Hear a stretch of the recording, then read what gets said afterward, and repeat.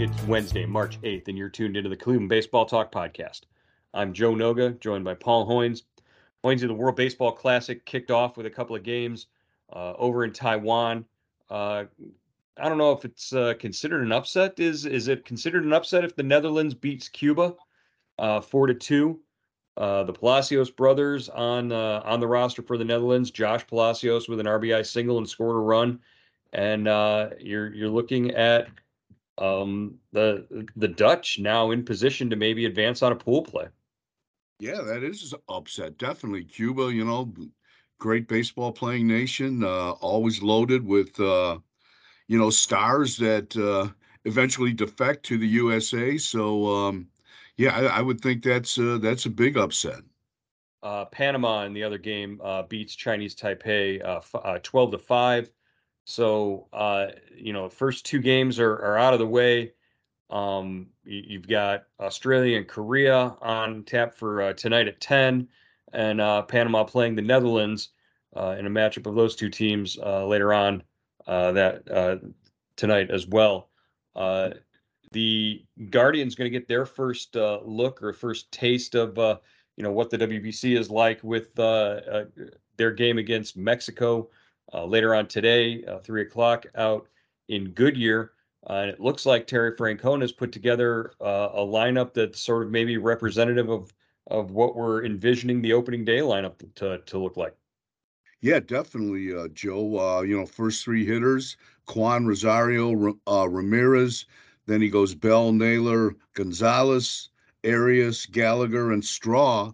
So, that's as close to an opening day lineup as you're going to get.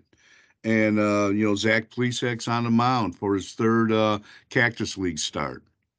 This is Plesac has had his moments in his first couple of starts, but this is maybe one where you're looking for him to maybe make some progress and take a step and show that he's serious about grabbing one of those final two rotation spots.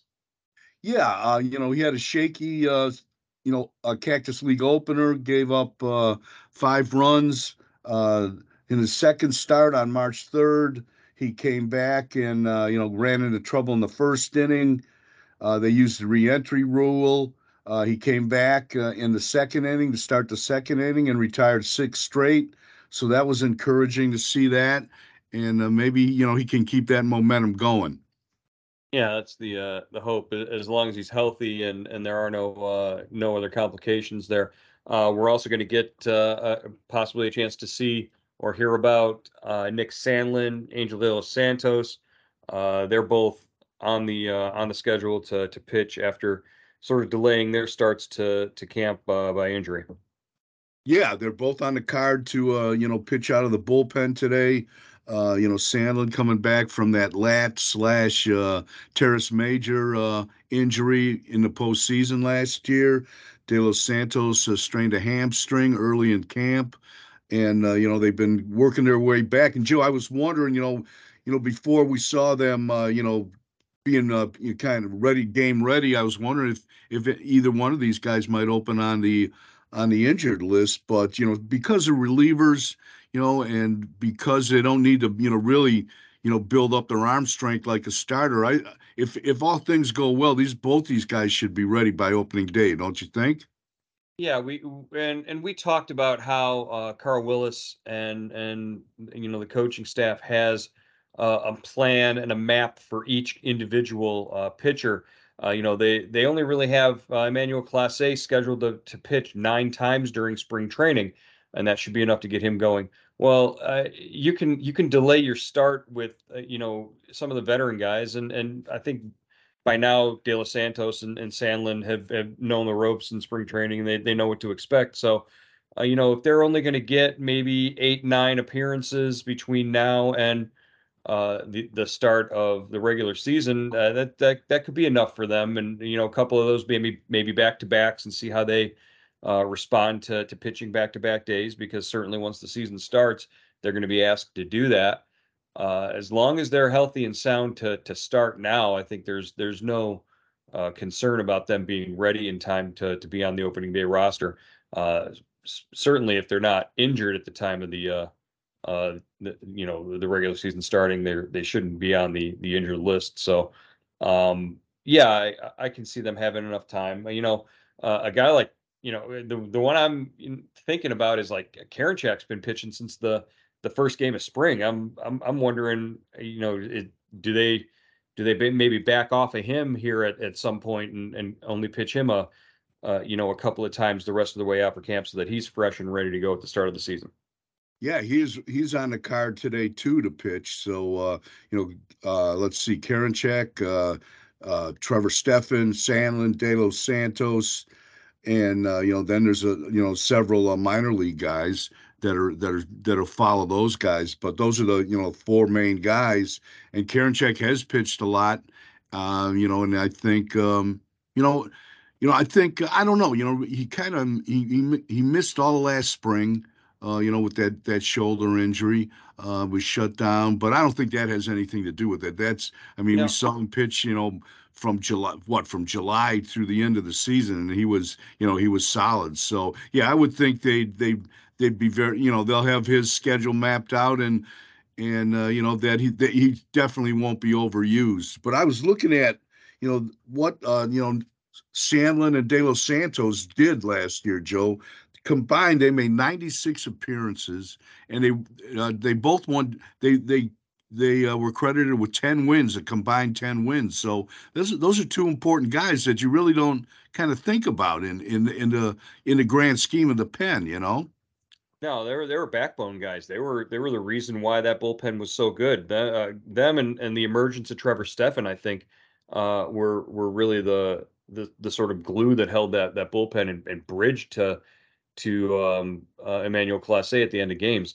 Just another word on Karinchak. I think if I were to hazard a guess, I think the reason why Karinchak might have been pitching as much as he was in the first couple of spring games and the first, right from the jump, was the new pitch clock rules and the timing and getting him in particular more established and set up with those rules and the timing and getting a good feel for him because he was going to be the one guy that they sort of targeted and looked at and said, hey, we better make sure that he's okay with these pitch clock rules. So maybe getting him out there on the mound in those early games was part of the strategy for Tito and the coaches. Yeah, that's a good point. He had, I think in his first time out, he had a pitch violation that wasn't his fault. It was, fault of the umpire for not knowing the rules. And those last time out, he was called for a balk. So yeah, I think that's critical for him to get used to the pitch clock. He doesn't, except for that the one pitch violation, he really has worked efficiently and quickly. And but we'll have to see what the rest of the spring brings for him. I didn't get a chance to watch the WBC games. Are the pitch clock isn't part of the WBC this year, is it? I can't imagine that it would be, but Yeah, uh, I don't know. Yeah, that's a good question. I do I not wonder know. I wonder how many, if any, of the new Major League Baseball rules are in play with the World Baseball Classic games. I guess once we start seeing a little more of those games on being broadcast, I think maybe we'll be able to catch up on that. And it would be interesting.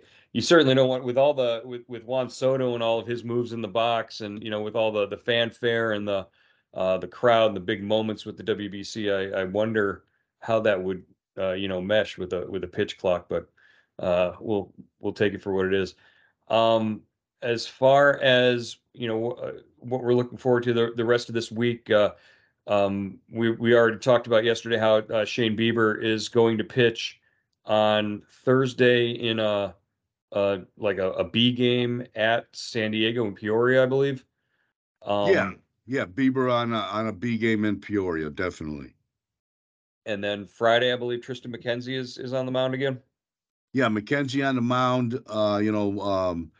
McKenzie will go against Cincinnati, and on that on what what am I doing here? I got mixed up. Oh yeah, The Wed yeah, the Wednesday home game when Bieber's in San Diego, I believe San Diego is here.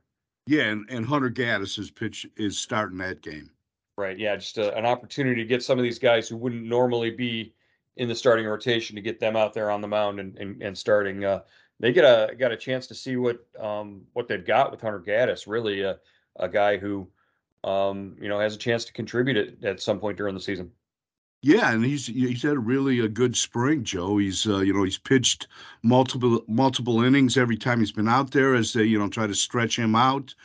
Showing a good breaking ball set up with his fastballs. He got some strikeouts, and he looks like a different guy compared to the kind of the two starts he made last season, which he was kind of put in. He was in over his head in those two starts and really struggled. But he looks solid right now. He looks like a prospect. And Joe, I'm just wondering. I mean, would they use any of these starters? They have so many of them. Would they use them if they need maybe a guy that goes two and a third innings in the bullpen? Like a piggyback guy to start the season Well, early, maybe yeah, something like maybe that. that, or maybe I heard Carl Wills saying we might need a guy that could go multiple innings in the pen, at some point, and he referenced the pitch clock, and I wasn't quite sure what he was talking about, but it was kind of interesting to me. Yeah, and maybe guys like Hunter Gaddis and Xavier Curry fit that sort of mold to start. It's not ideal for them, but not necessarily what they want. But being on the roster, I think is more important, and having them being able to contribute in some way.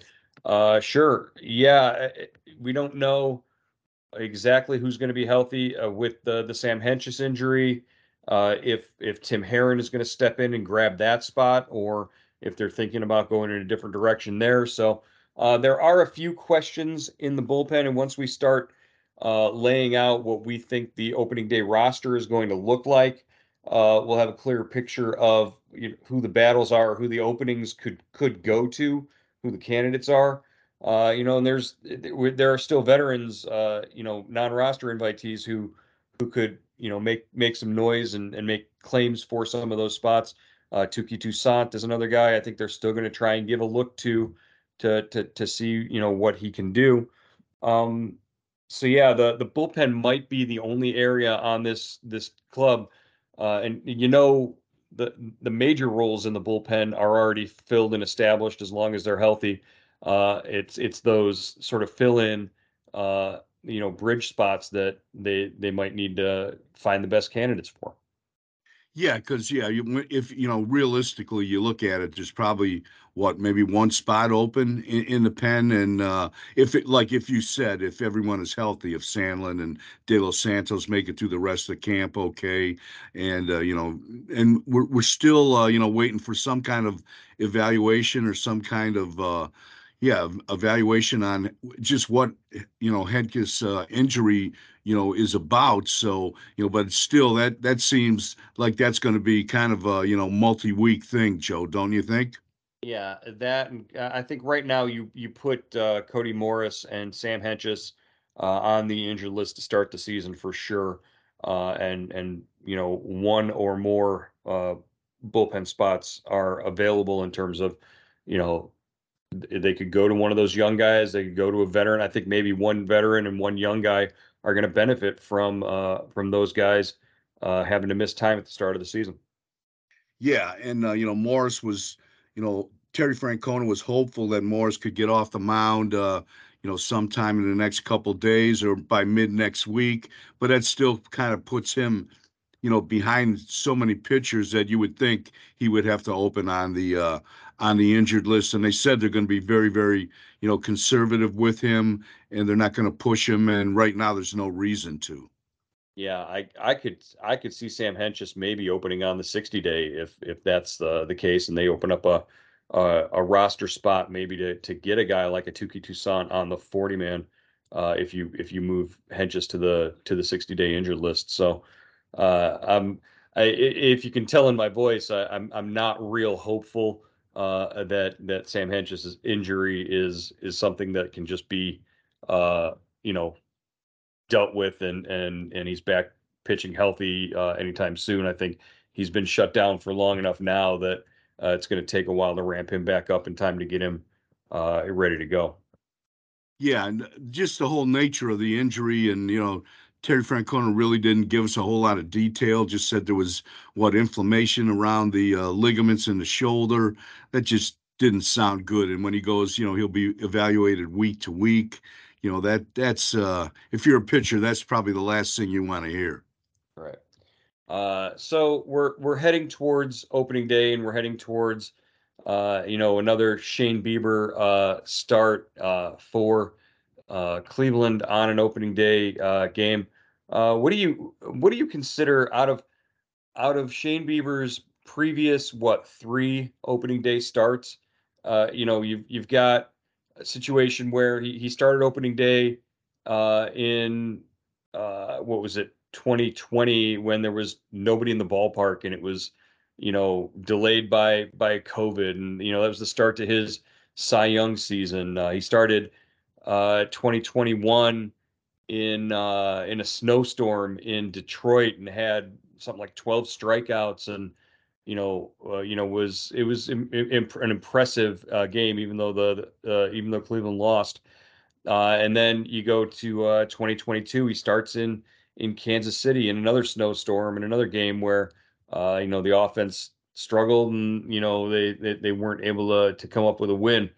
What do you expect out of Shane Bieber, and just the fact that he's essentially been named the opening day starter, and this is going to be number 4 for him. That puts him in some pretty rare company. Yeah, definitely, Joe. I think he kind of succeeds Corey Kluber in that regard. Kluber went made 5 straight starts, opening day starts before Bieber. So Bieber's right in line with that. And like you said, Joe, when he starts, when he's the opening day starter, it's not like he gets overwhelmed by runs. He lost what in 2020. He wins 2-0 in 2020. I should say, yeah, in 21. 2021. He he win no he loses 3-2, and last year he got beat. One to what? Last year was against Greinke in Kansas City. He loses 3-1. So it's always tight. It's always the weather is always kind of iffy, but it's a great compliment to him. He's the best they've got right now, and he's pitched like it. He's put that 2021 season behind him, where he had only made 16 starts. He had a bounce back year last year, 200 innings, almost 200 strikeouts. So I'd say he's just in talking to him, recently in spring training, he said this is the best he's felt in a long time. That's good. And the one thing that we know for sure in Seattle on opening day, there won't be any snowflakes in the air or on the ground in the stadium, because if they've got the roof closed, then they don't have to worry about that. You wrote about Triston McKenzie and just where he's at right now as a pitcher in his development. What did you learn about Triston, and for your story that you wrote today on Cleveland.com? Yeah, it's always great to talk to Triston and just really, kind of talk to him about, how he conquered his walks, that walk issue he had in 2021. And it was refreshing to talk to him. He sounded like, it sounded like he was just, it was just like a young kid trying to, make his way in the big leagues. And it's not always that easy. He said, he told me, when you're a little kid, all you want to do is get to the big leagues. When you get to the big leagues, all you want to do is stay there. And that causes some, you put some kind of undue pressure and stress on yourself. And, you think you have to be perfect. And he said, you never want to throw the ball right down the middle to guys like Salvador Perez. So you try to work the edges, you try to be perfect, and it doesn't work out. And eventually you learn to trust yourself. You learn to throw the ball in the middle of the plate, or throw the ball over the plate, and trust your stuff. And if it gets hit out of the park, it does, but you got to come back and just attack the strike zone and go after hitters. And he seems like he's in a real good spot right now, Joe. Is he a dark horse candidate for Maybe if he can find that consistency this year and take it to another level, could he be in the conversation at least for Cy Young award if things go the right way? I think so, Joe. I mean, he'd have to have, considering the competition, he'd have to have, an outstanding year. But I think he's more than capable of that. He won 11 games last year, had a ERA under three. And as we've said before, no one hits this guy. Hmm. He gives up some home runs, but I think his career batting average against is 197. So there's a lot of there's. It's like his game is kind of spread out over the table, a card table, and he's got to pull it together, all the pieces together. And I think he's in the process of doing that.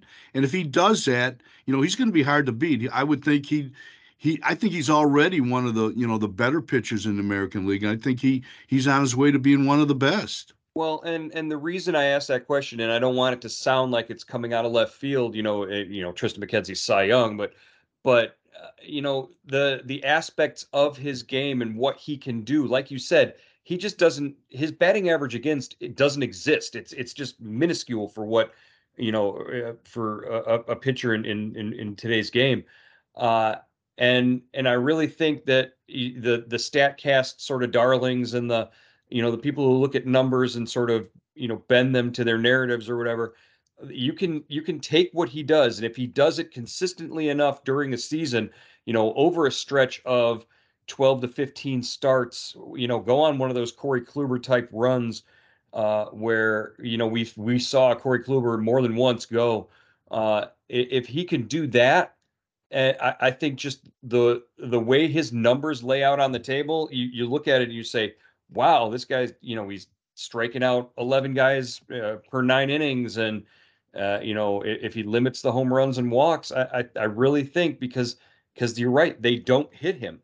So when he's going good, I think enough of those kind of starts could definitely vault him into the Cy Young conversation. Now, remember that I said that on March 8th, and when he's 5-5 and struggling at some point during the season, don't play the tape for me, and don't bring it back up. But definitely keep an eye on Triston McKenzie. He's a guy who could have a huge breakout season this year. All right, we've got Mexico and the Mexico and the Guardians on tap for this afternoon. We'll be back tomorrow to wrap that up and bring you more Guardians spring training news as it happens here on the Cleveland Baseball Talk podcast. Hoinsey, we'll talk to you then. Okay, buddy.